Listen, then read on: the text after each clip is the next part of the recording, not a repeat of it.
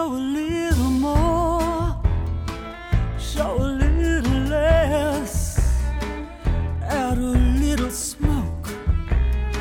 Welcome to burlesque.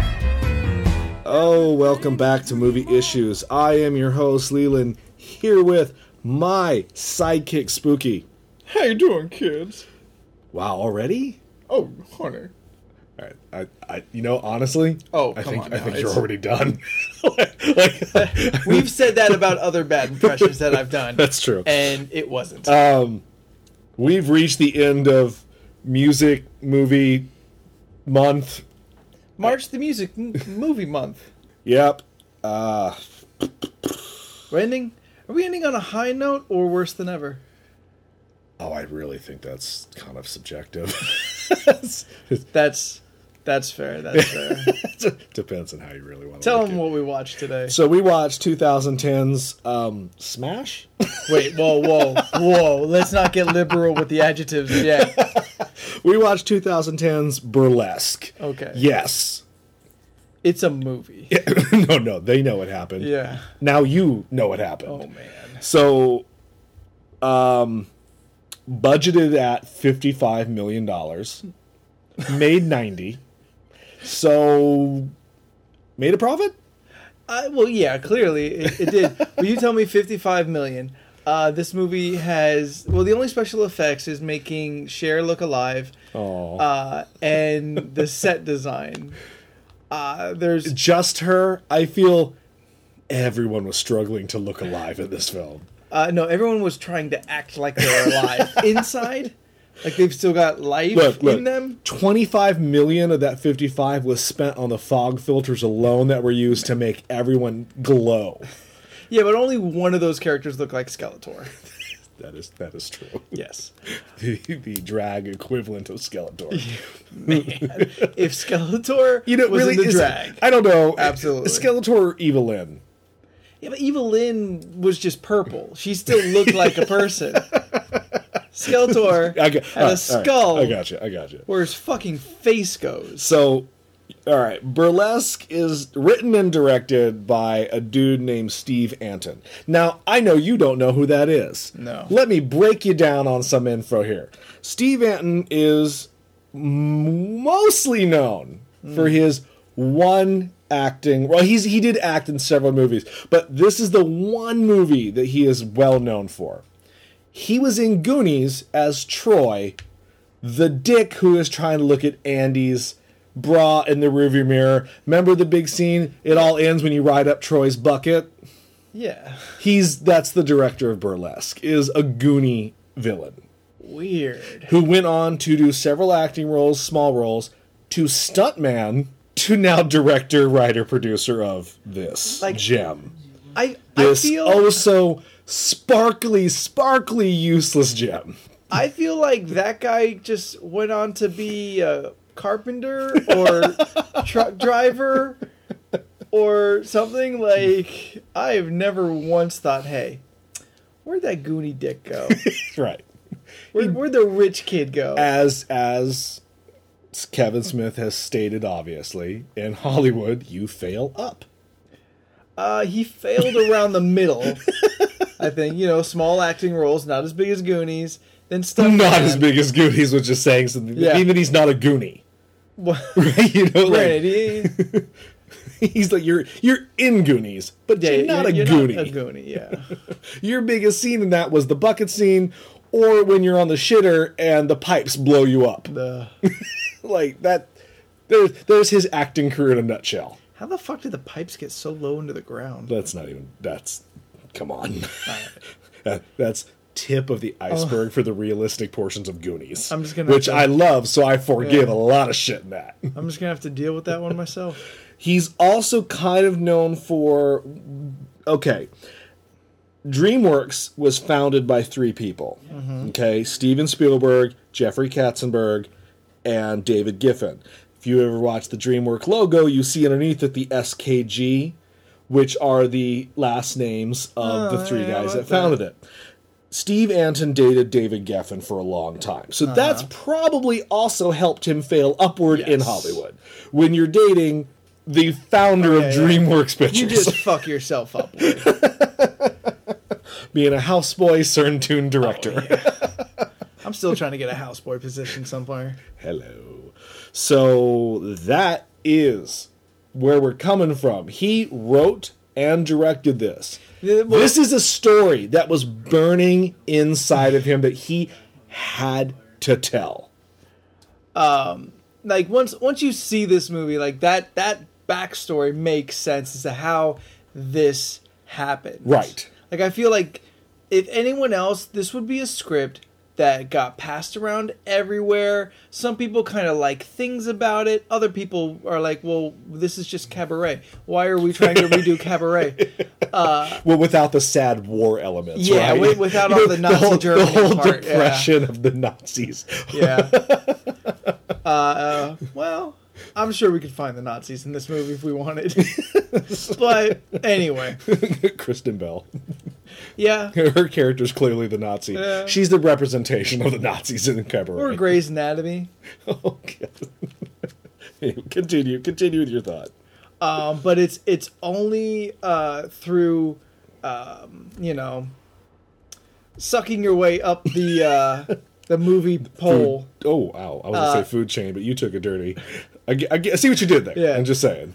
Can you get this to happen? And I kind of feel without Cher, this movie never would have happened. No. You had to get someone of that icon status, and I'm using icon because let's be honest, pop culture, she is an icon. Absolutely. Now, I'm gonna say I'm pretty sure 80s and down were her best years. Granted, if you want to believe and all that, but see what I did there? The other thing I wish I could turn back time to before that smack, song, son. before that pun could even happen.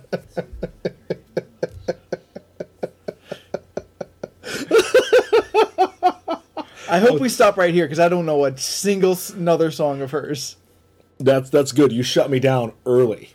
So there's only, where we can only go down from here. So yeah, I feel that this movie you watch it and it's clearly written by a gay dude. Like it's just how it's presented.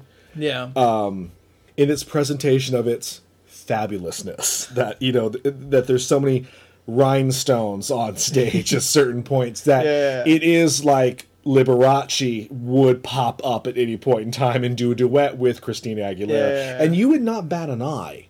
Now he'd be a ghost in the scene, and again, not batting an eye. Liberace possesses Christina Aguilera. That would imply that she knows how to play the piano. Well, no, Liberace possesses her, so he knows he uses her hands. Okay, yeah, how possession works. That's how possession works. I've seen The Exorcist, so I know what's up. So, for those of you that haven't seen this movie, I'm going to quickly give you the plot so you don't ever have to see this. It is so cliched and stereotypical in everything that it does that you have already seen this movie by tons of times. It's unoriginal. Christina Aguilera plays Alice, calls herself Allie. Country girl, down home, small town girl with big dreams. She leaves her town where she has no hope of having a future, goes to Hollywood to get her big dreams. Fumblingly falls into this bar one night, which is the burlesque bar, where they don't do any burlesque at all, except one scene. Even then, it's like, I think Dita Von Teese would probably take umbrage with it. She works herself into getting a position as a stage. Yeah, I'm skipping a lot, but there's no reason to go into all that other stuff. I have issues with you saying works herself. Okay, that's true. She pushes herself into Christina Aguilera, or Xtina as I still like to call her. Wow, really? She what does 15? She does not work her way into anything. She simply takes. She does. She just kind of pushes herself in there and be like, I'm going to be a bartender. I'm going to be a waitress. I'm going to be a singer. Now I'm the talk of Hollywood. She just bullies her way into positions until people are like, okay, well, I guess this is going to be acceptable. Like, and everyone begrudgingly gives. I think they just say yes to get her to shut the fuck up. Oh, yeah, she talks herself till she's blue in the face, and everyone else has no air left to Yeah. breathe. Then she becomes the best singer the bar has ever had, or really the only singer. Yeah, like She becomes the talk of the town. well, let's say that the burlesque club just does dance numbers where They lip they'll sync. lip sync to Except for Cher. except Cher. Because Yeah, no. Cher is... Cher don't lip sync. Yeah, no.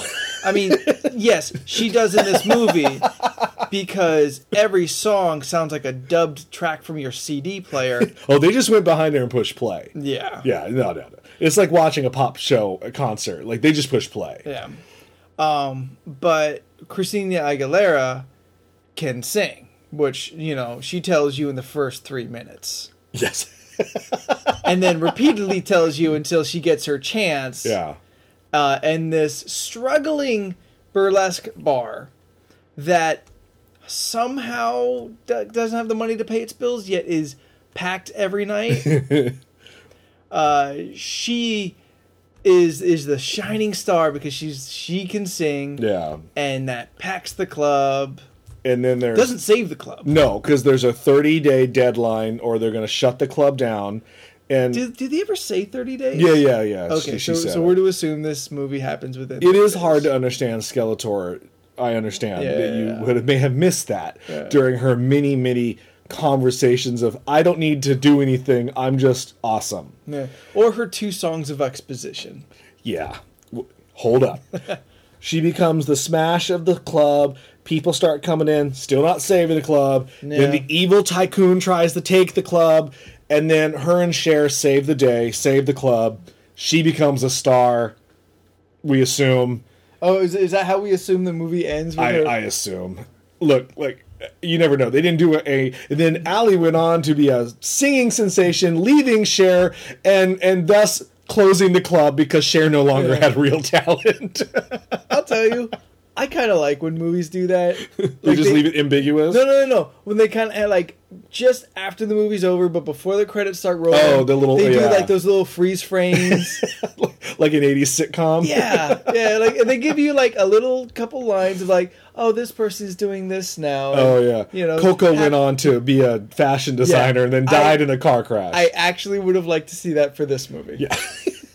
I would have liked to see like the 6 month later. Which 6 months. There's another going out of business sign on the door. Yeah. Because as we'll discuss now, fuck it. Tess, Cher's character, is so bad with money that she could have saved her club months ago by just cutting costs. And we were looking at the shit that's going on in the club. It's never explained why she's going into foreclosure on her club. No, never. That's not because it's not important. It's we not just important. need to know she's going out She's of getting business. final notices. Yeah. That's the only thing you see. There is an amount undescribed that she has to pay within these 30 days. Yeah. Never told. So we don't even have it could be 50,000, it could be 5 million. Fuck all. We don't know shit about it. It's not important to what they're plotting or trying to plot. But while watching the movie, it became very evident to the both of us that she could have a yard sale and just make all the money. I know this is so stupid that we're having this discussion. But after watching this movie, I think everyone feels we're justified in having this conversation. You're watching the stage in the club was almost a different stage every time they cut back to a performance. Bigger, smaller, different set This club dressing. has no dimensions. No, not at all. It's alive and it moves itself around. It's like a Borg ship. It just keeps growing and changing and absorbing things as it goes along. And there's always a new staircase. That shit all has to be built. You don't believe for a second that Cher's down there nailing shit together. No. Stanley dancers- Tucci's not doing it because Stanley Tucci's character is sewing costumes all day and night. So he ain't doing it. No. Maybe and they have a band This blew my mind. There's absolutely no reason for this club to have a live band when they don't have live singing, except when Tess gets a wild hair up her ass and decides, "Oh, I'll sing tonight." Oh yeah. The one song she gets. But she only sings, as you put it, to give exposition to what's going on. Her opening song is called "Welcome to Burlesque." She's explaining what burlesque is. What burlesque is. Kind of. Yeah, and she's kind of introducing the girls on stage that will have lines in the movie. Like at one point, she points to the black girl and says, "Perhaps you'd like to try a little cocoa." Yeah. I don't know if it's racist or if it's cute. I haven't decided. So that's exposition for the beginning of this thing that we're about to watch. Later on, when things look really bad for Cher's Club and Stanley Tucci and everybody involved, they're just all sad. She has to break down again to give us yet another expositional just an number. update of how she's feeling. Yeah, just I'm upset. I'm at my last straw. I don't know what to do. So let me sing about it. But I'm not going to give up. Yeah. That's her song. I'm sad. I'm going to lose everything, but I'm not going to give up. Which just kind of sounds like, so you're just going to drive your car at 100 miles an hour into a wall? A car that she could have sold for money for the club. She's got a fucking vintage Mercedes. Yeah, convertible too. Yeah. Like it's a beautiful car. That's money. Now, was Kristen Bell driving a Porsche? No, she was driving a BMW Z. Oh, okay. I'm sorry. So clearly something else rich. Yes. Kristen Bell also has too much money for her station in life. Kristen Bell plays the bitch of the movie. Like as I guess the villain, if there is one. Or you know who the villain is? Life's the villain. Damn it, you stole my line. Yeah. Life really is the villain, or is Christina Aguilera? Is she the villain to herself? Because she's not a good character, in my opinion. She's not. She's a dumb bitch. I kind of want to say she's not likable, but I kind of feel she's just I don't give a fuck about her. I have zero fucks for Xtina. That is true. There is the scene that you found incredibly hilarious. Now, she's got the gig. She's singing at the club. Yeah.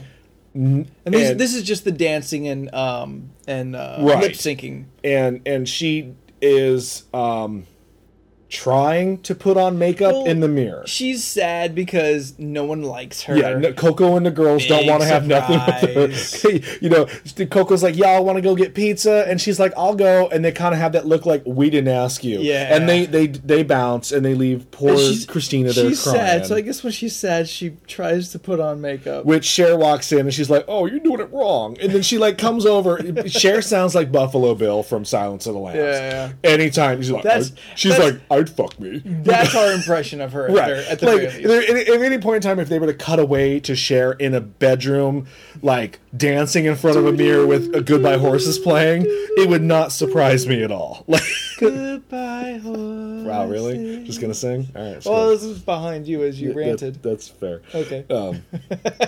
I'd fuck me so hard. Is she a great big fat person? My precious. I'm gonna stop real quick. Silence of the Lambs. Masterpiece of filmmaking. It is one of the best films ever made. But I can talk shit about it all day and all night, and I own like the Criterion edition because I love it so much. Moving on. Okay. Cher's like, "You're doing your makeup wrong.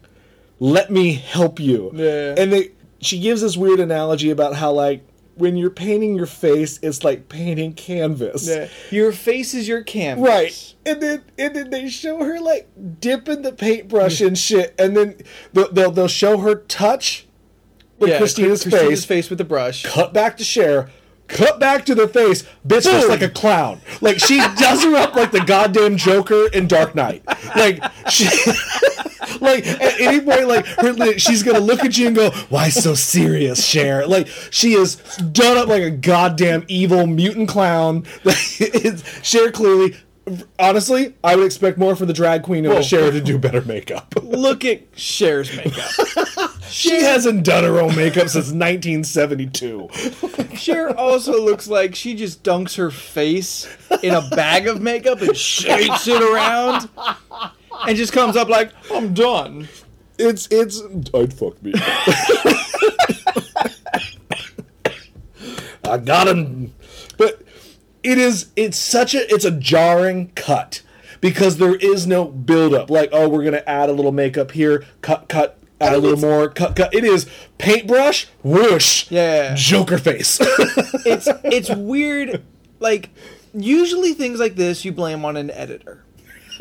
There's a lot of blame to go around. I feel this is not the editor. Oh no, he is only working with what he's been given. This is the director's problem. Yes. Because this is also a theme in the movie where like a dancer will insinuate she's about to leave frame. The frame cuts, and then all of a sudden that same dancer is spatially 50 feet away in the club. Yeah. Like, all of a sudden, now she's on the bar. I mean, we assume she danced her way over there, Yes. but we don't see it. But it's so such- therefore, everyone in the club has the teleportation ability. Oh my god, yeah. Which is where you know I'm leading up to. Let's do it. I love this. Okay, so Alan Cummings has a small, minuscule. Cameo? Why he's in this movie? Because clearly they hired him because for those of you who don't know, Nightcrawler is a Tony Award-winning Broadway actor who has done Cabaret on Broadway. Mm-hmm. He played the famous MC role when they revised it like early 2000s or some shit. That's why he got this gig. Like, that's why he got the phone call. Now, he's working all the time, so he didn't need... No. You know what? Really? I'm pretty sure they told him Cher was in it, and he was like, where do I sign? Yeah. So it's like 2 days of work for him. Oh, and if that. And that's just because his makeup changes a couple times. Well, you forget he's in it. Yes. Like, he has probably 4 words, and I'm not saying lines. I mean words. He just kind of says, hey, sup, $20. And he's gone. He is in and out of this movie so infrequently that when he comes back into frame, you go every time, oh, that's right, Nightcrawler's in this. He basically bamps into each scene. The wedding scene, you lost your shit so much, I thought we were going to have to pause the movie while you finished laughing. Because it was out of fucking nowhere. It's so weird because again, like, the director's fault. But Alan Cumming, in his Nightcrawler Bamf fucking moves, he actually leans into frame. Yeah, he's like, where hello. He was not established in the scene at all. He just leans in like, ain't that some shit? And then pulls his head back out of frame. Yeah, he disappears. Yeah. And that's the theme of his role. Is essentially every time he's on screen, he in some way just leans into frame. Look at me. It's almost like, did you ever see the animated movie Puss in Boots? No. Okay, I know, it's a stretch, but you'll see where I'm going. Like, every time someone or a cat, like, insults Puss, there's the other cat that leans in the frame and goes, oh. And that's what Alan Cummings was. Like, someone would insult someone and he would just be like, snap! And just disappear. But, like, Alan Cumming being arguably the most acclaimed actor in this movie, it's weird. I don't know. Arguably. Okay, I was going to say. Because, I mean, it's either him or Stanley Tucci. Let's be honest, it's Stanley Tucci. Here's why. Captain America, that German, when he plays Abraham, dude, so you done. want to fight Nazis. That man, he deserved an Academy Award for that 12 minutes of scene. Granted. But it's weird because Alan Cumming does absolutely nothing for anything. No, He does not explain an iota of information or anything happening around him. He simply appears. Like, I have to assume some of these people are friends of the director. I feel that there was a lot more that was filmed, and they realized that they had a movie that was either way too long with extra shit in it, or a movie that made no sense, more convoluted, and they were like, "Damn it, we got to cut a lot of crap." I don't think so, because let's real quick. We know we have Cher, we know we have Christina Aguilera, Alan Cumming, Stanley Tucci. We also have Kristen Bell. Yeah, Peter Gallagher from OC, who is Cher's ex-husband. Yeah, pops in and out. He doesn't really matter if he's there or not. At least he is He's of more explaining. exposition. Yeah. He's giving you more of the plot. They stop to tell you, the viewer, what's fucking happening so many times in this movie that it's overkill. Like you've seen this movie before, so Yeah. you don't need to have it explained that many times. You could fall asleep at any point, and when you wake up, someone will be there to explain what is happening. It's like is it still on? And then it stops. And someone's like, yeah, and we're gonna sing a song to tell you what you missed. Yeah, it's just, this is a mess of a film. But somehow held together with Did it? literally, Literally? glittery, fucking magic unicorn glue. Glitter.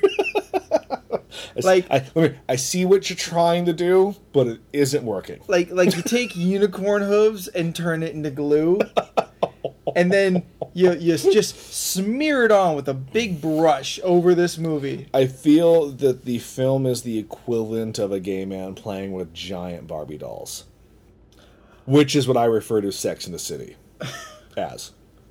Well, one of those things we've seen.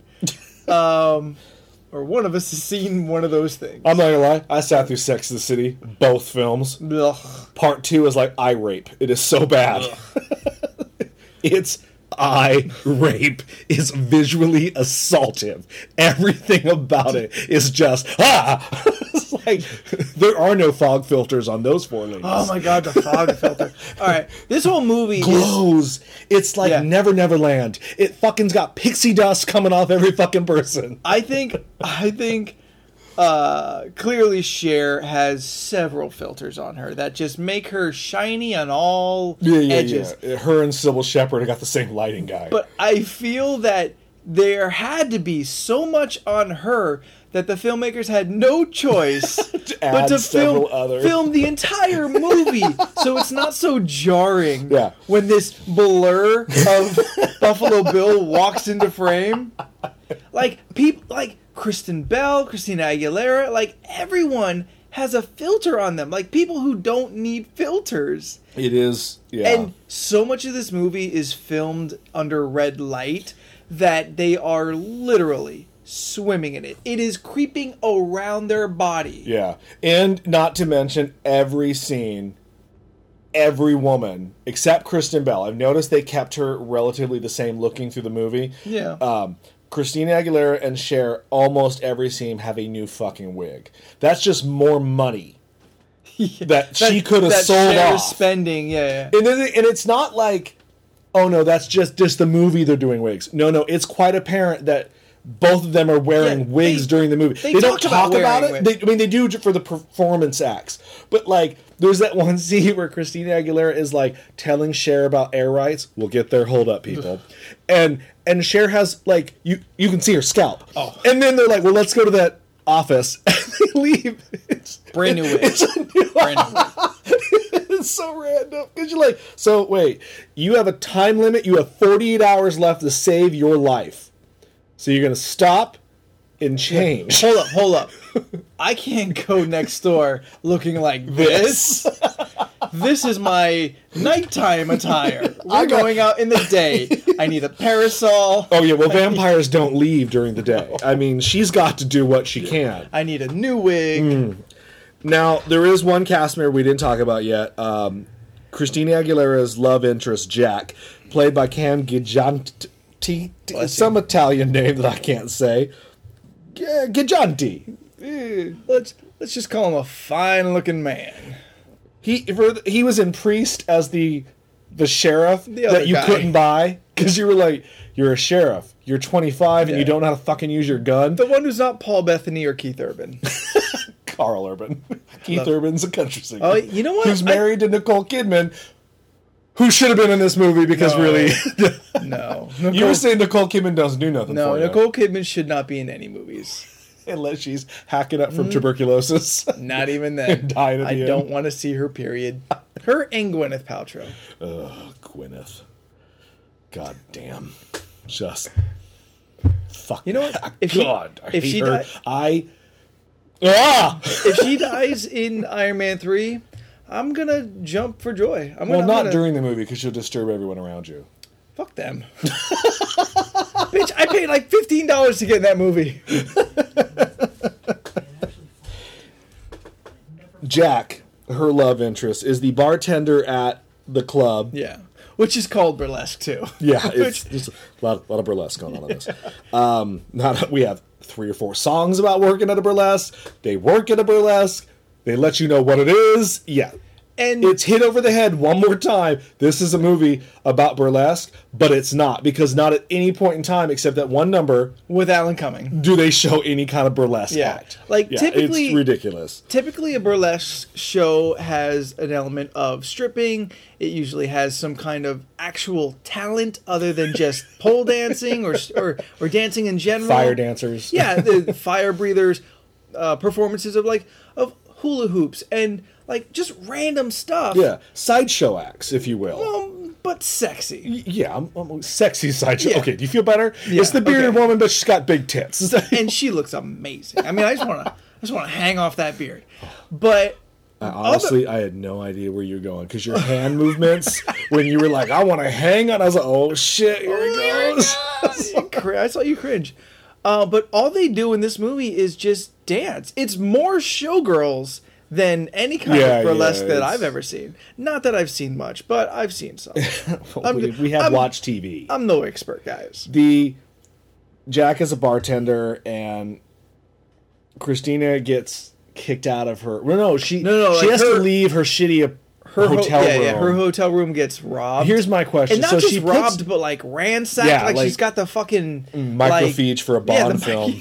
Yeah, like they were looking for something. That's exactly where I wanted to go, but I didn't know. I didn't know it. I know what's up. We've been friends long enough. I read your mind. Yeah. She hides her money in the back of her toilet. Yeah, now, she puts it in a Ziploc bag. Hold up. Okay. You're right. She puts it in a Ziploc bag, hides it in the back of her toilet. My question: was a bank too much? Well, you got to start an account, right? You don't know your money would be there. Presumably more safe than say the back of your toilet or under a mattress. I mean, she just got into town. Carry it with you if you're that worried about it. Always have it on you in like a money belt. But then you're gonna get robbed. What? She's a porn star looking woman walking down the streets of L.A. She's gonna get fucking robbed. Not in L.A. It's like, no, look, she's in a good. No one gets robbed. She's in a good part of L.A. Like, no. Oh, trust me, she's in the good part of L.A. I saw where they filmed this shit. It's filmed in the good part of L.A. That's what I'm saying. It doesn't matter. But I just feel, bitch, get a bank.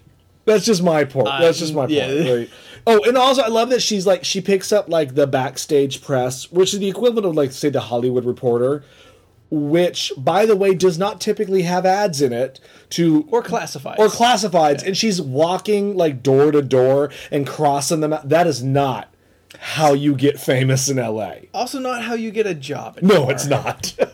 So good that they kept that grounded. But let's go to Craigslist. So because she got more or less had to leave her hotel, she goes and she starts roommating with Jack, who has a fiance, which they clearly have to make sure you understand he has a fiance. After she thought the dude was gay from the get-go. Yeah. And in her defense, though, so did he was wearing a lot of eyeliner. Like it was put on with a crayon. Like that's how much eyeliner. Like I'm fucking spooky. I've worn eyeliner, and I've never seen any man wear that heavy eyeliner. If he was to cry, he would have streaks. It'd be a big, sloppy mess. And so they kind of become friends. He starts to see the change in her when she starts to get more bitchy because she's becoming... She's getting famous. Money bags.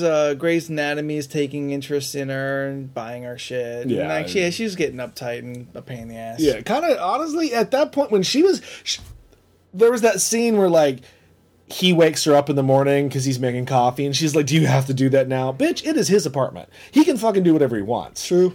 You know, he's helping you out and you're being just a total bitch. And a terrible house guest. Yeah. Oh, she used this Your towel. fucking clothes are all over the place. On the floor. Wouldn't you have kicked that bitch out long Wet ago? towels. We're talking spooky here. Well, that's true. Well, I'm a bit. He is, in essence, trying to get with her from the Kind of, yeah. which is real shit. He's Like, playing the long game He's- because he wants to get up in there. He's obviously eyeing her for sex, despite the fact that he has a fiance. Now, He's a bartender in Hollywood who looks Yeah. that good. What is it you said earlier? He's running over pussy. That's how much there is. Just tearing it up and leaving it on the street. But no, but you did mention that it kind of seems like, oh well, he wants to settle down. Like, okay, he's left a trail of pussy in the road. Now he's ready. Right.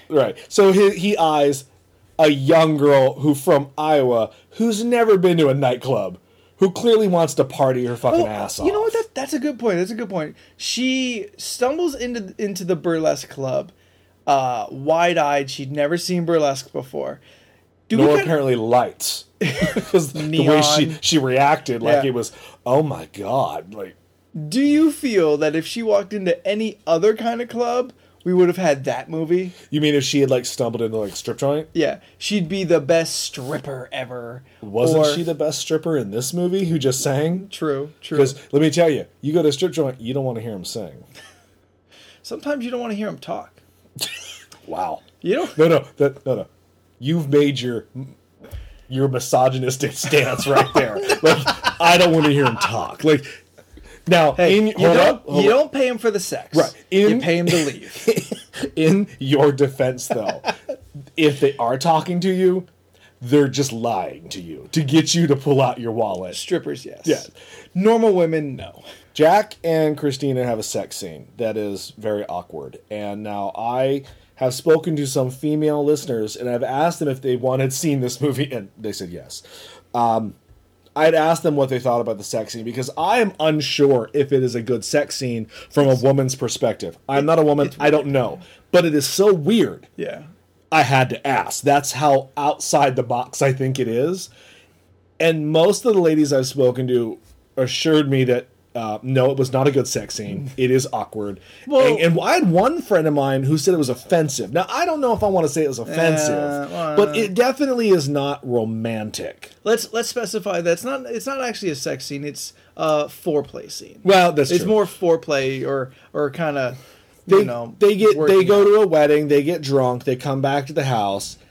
He goes into his bedroom and instantly changes clothes. Yeah, it's like fucking like Bewitched. Like it just kind of pauses and they have new outfits Like on.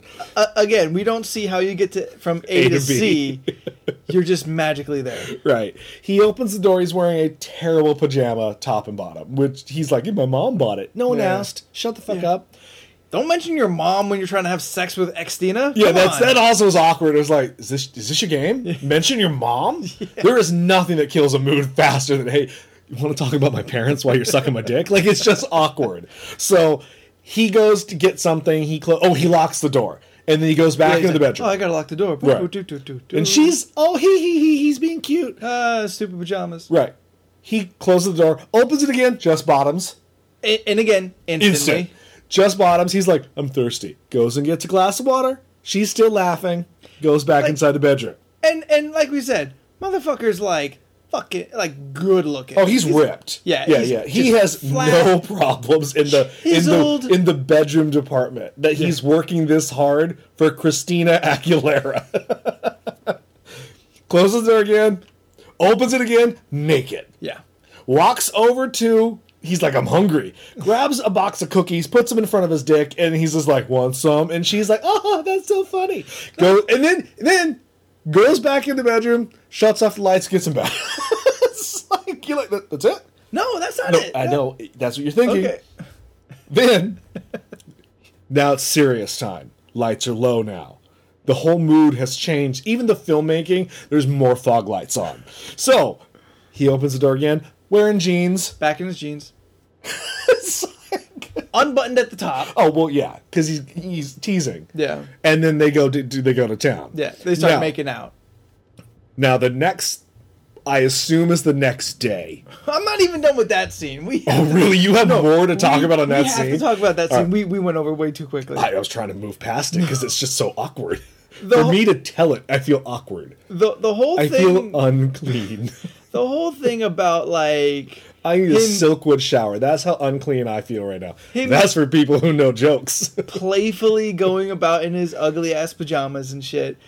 Like, it's ridiculous. This is how you're trying to get laid by Christina for the first time. Like, these are your moves. This is what you got. These are son? moves that a 15-year-old kid would do Who who's has never no had idea sex. how to Yeah. initiate sex. Yeah. Then he comes out topless. He's just trying to show off. Comes out naked, like he's just expecting her to like make eye contact with his dick and be like, "Oh my god, oh, put it in!" Really? That's what she thought she was supposed to do? No, I that's- figured she would just think it's a microphone and start singing. That's the intention. Like that's what the male hope is. Like, well, if she sees it, she's gonna fall in love with it. I love how we're specifically focusing on it and not him. Like she won't fall in love with him. No. Fall in love with it. The essence of him. This isn't how real life works. This is how porn works. That's why. Yeah, no, this is a that- ridiculous scene. Yeah, that'll do. If you're a woman, write in. Let us know. Is this offensive? I don't understand the offensive portion. Maybe it's offensive that this director thinks this is what women want men to do. Maybe, yeah. And I that- could see that. That could be offensive if you take that. You could probably YouTube this scene because there is absolutely no real nudity. Well, except his ass, but it's just an ass. All right, We've seen an you can ass. see that on cable. Yeah, it's just an ass. This whole movie could play on cable. Granted, it was a hairless ass because apparently men in Hollywood don't have hair Oh no, whatsoever. they wax that shit. Fuck you, man. It's like- but the next day, I'm gonna go. I gotta get to that next Yeah, day. going into the montage. Okay, one of many, but this particular montage has them in bed. As like I said, presumably the next Several day, different days. Like right? But because there's at one point he's dressed up like Mr. Hal, and she's being sexy, and they're taking Yeah. photographs with a 16mm old school camera because he has nothing but oldness. because he's a hipster. Right. And she's singing some yeah, weird there- number while they're cutting into this. There's a club montage, like club scenes mixed into the montage. Right. Which would proceed to tell you this has been Several days. several days. Yes. Now. When's this club getting foreclosed? Right. No, not even that. So the girlfriend decides to come back at that point in time because that's what needs to happen for the plot to move on. So she comes back in, argument. Christina Aguilera leaves and goes to Stanley Tucci's house because she has nowhere else to go. She has no other friends. Right. That Well, aren't in Coco this not club. good enough to go to her house, but no, Apparently not. So she goes to Stanley Tucci's house. Now, there was a setup joke about 20 minutes earlier where Stanley At the Tucci wedding. was at a wedding and he was making eyes with the DJ. Yeah. And they kind of alluded that like, oh, Stanley Tucci's going to get along with the DJ.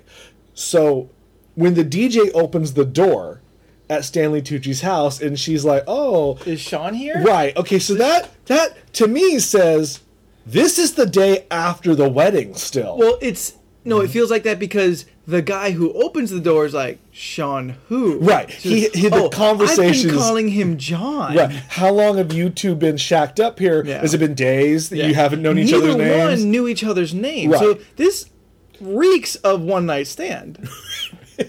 So Which we're is to also believe- mentioned that's his thing. That's Right, Billy yeah. Tucci's thing. Stanley Tucci. Hit it and quit it. Move on. You said Billy Tucci, who I don't know who that is. He's an artist. Yes, He is. did she. Yes, well, that doesn't matter. Man, I'm fucking up names tonight. Yes. My point is the time yet again in this movie is like the stage at the club. It just Yeah. moves around. It has no perimeters. Because the girlfriend shows up. It is like a fucking day they are laying in bed. They have different outfits. And Yeah. they're in that weird 69 position, which is equivalent to the Armageddon scene where he's got like an animal cracker on her stomach. Like they're doing Yeah, that shit. a little bit. Oh, right. Crocker. And you're just like, what the fuck is going on in this movie? And oh my God, I hate. Another thing that- I don't, honestly, I know it's stupid to bitch about this, but because we're talking about the movie, this is the thing that bugs me in all film. Time in film needs to be established. It drives me absolutely crazy when it's not, unless it is a science fiction timeline movie. then I'll have it. Knock yourself out and be creative. It's really weird because in the beginning of the movie, one of the dancers finds out that she's pregnant, and she's scared. She doesn't want to tell her boyfriend, who apparently is like one of the band guys. Yeah. But that's 20 minutes in the movie. It's their wedding. We see. It has to be 3 weeks later. And tops. it's in this big hall. It's well decorated. And it's planned. she's wearing a maternity wedding dress. Yeah. Like, she's got a little bump. You see it for just a second. It's been 3 weeks. Where the fuck is time going? Because we were established in the beginning of the movie, you have 30 days to come up with this money. So there is a deadline in the plot. And that's why the confusion of time is so important, because if you start confusing the viewer, then all the tension of the impending doom is completely lost. We have no idea, do they have 3 weeks left and plenty of time to hatch some harebrained scheme to save the club? Or would that have been a better ending? Like a Scooby-Doo ending? Not so much a Scooby-Doo ending, but like if it was like Empire Records, like they just had like a big show and all of Hollywood brought money or something. You know, I kind of thought that's maybe where it was going to go. I would feel that would be a better ending than what we got, which we'll explain now. So there's this thing apparently in Hollywood, or I guess in general everywhere. It's everywhere. Called air rights. I've never heard of this until this movie, so we're learning something from Cher. Air rights basically are some developer has purchased the air above said clubs or buildings wherever where they're so that no one can build higher than 1 or 2 stories so that someone else has a view. And this is Richie Rich, Grey's Anatomy homeboy. Right. He wants to build like a 20-story building. Some big-ass doesn't matter what. thing. That's going to destroy Cher's club and James Brolin's character, who has one scene, who is building apartment complexes. Who has apartment right, he's selling them I think they were finishing. It doesn't matter to the story. I'm sorry. It doesn't matter. Who has these apartment complexes that are starting at $1 million that are going to essentially look over where the club is. And they're paying for the view. Yeah. Well, if there's a building there, he's going to lose money, blah, blah, blah. So, Cher comes in his office, pushes her way in, by the way, because she's Cher, she can do whatever the fuck she wants. And finally, she realizes there's a deadline on the time, because she has 24 hours to get this shit done, so now she cares. So she rolls up in there, and she's like, let me tell you what about air rights. And he's like, what are air rights? She goes, let me tell you. So then, like, those two dudes have a conversation about air rights, and then magically, she saves the club by...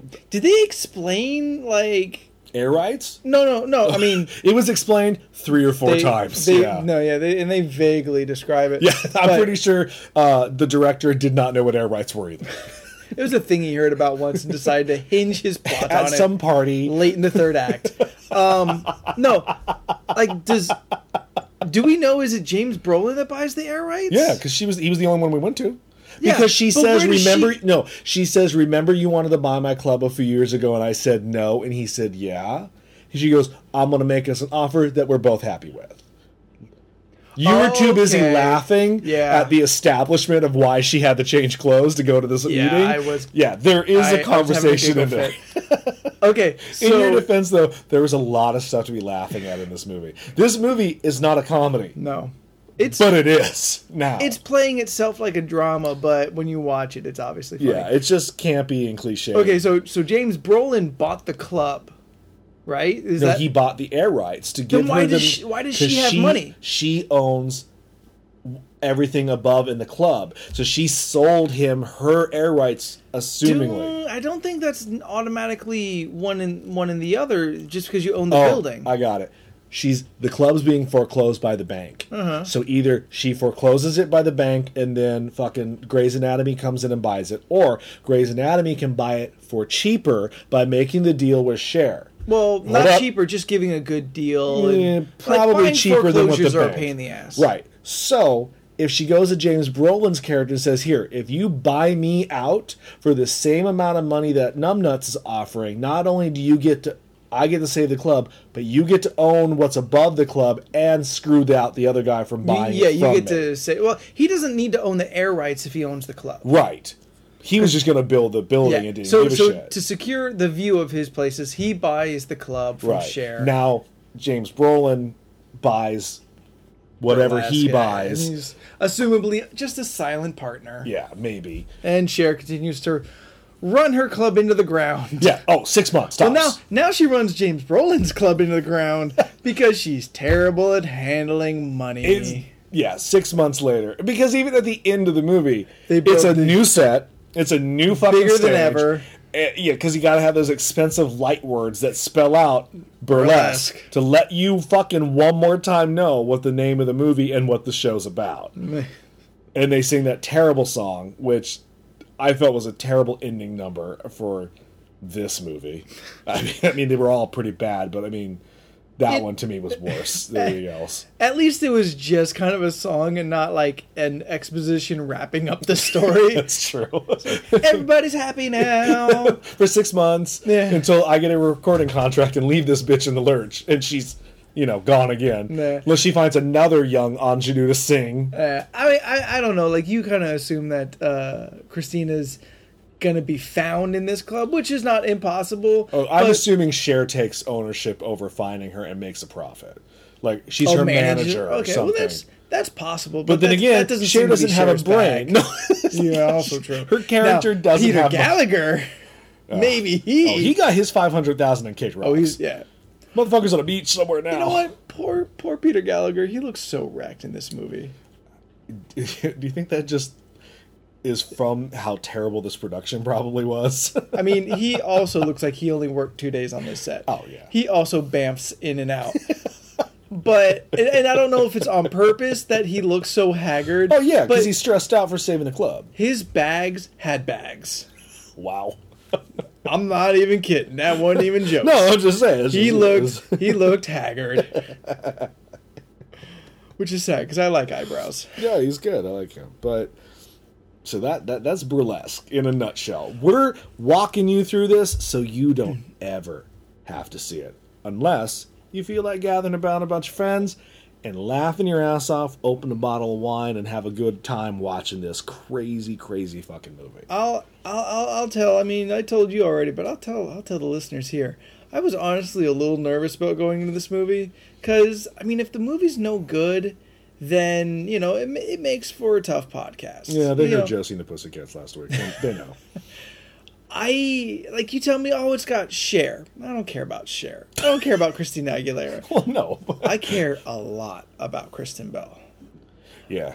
Who's underused and forgotten about the majority of this movie. She doesn't quite bamf in and out, but No. she pops in and out. And I just don't understand her relationship with Cher. In my opinion, Kristen Bell's character is far too young to have the baggage that she's bringing to the role. I felt I just feel the actress should have been older, in my opinion. But I don't want to hark on this for too long. Kristen Bell plays like the prima donna. Yeah. Like, I don't think she's necessarily too young, although like there's a weird vibe of them coming up together, her and Cher, which is weird. Like, we settled on, well, it's like a mentor and apprentice kind of relationship. I just like she's playing makes a more drunk, sense. but honestly, I didn't think she played a very convincing drunk. Yeah. And she wasn't smoking those cigarettes. No. You know what I mean? And I'm not bashing on Kristen Bell because I love CGI smoke. I love me some Veronica Mars, so there's no way I'm going to talk shit about her. I'm gonna. But like I just Veronica felt Mars. that I didn't buy that she was a drunk very convincingly. Yeah, because it kind of seemed like, she has a lot of drinks in her hand, But she never drinks. but them. it always seems like she's about to get drunk, and somebody stops her. That's not really being a drunk. Or the scene where she drives off drunk and Cher pulls out a fucking crowbar and starts smashing her car.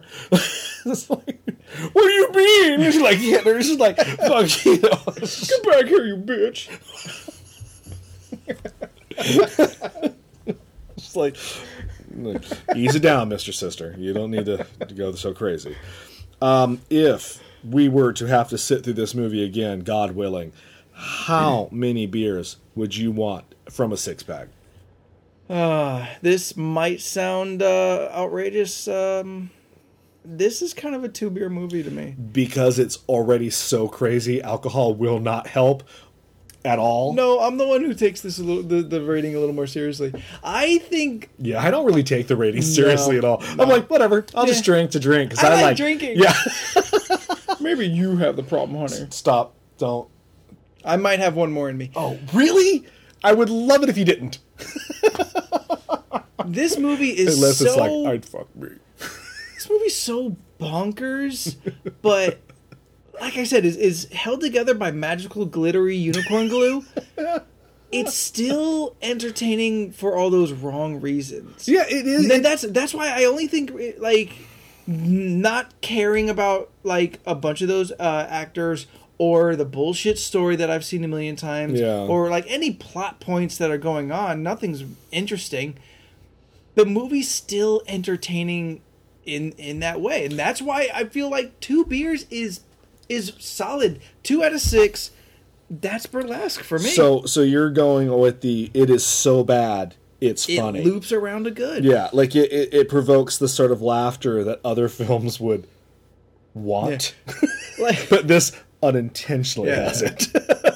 Like this movie that what we just watched cannot be predicted, cannot be forced. You cannot plan to make Burlesque. No. Burlesque just happens.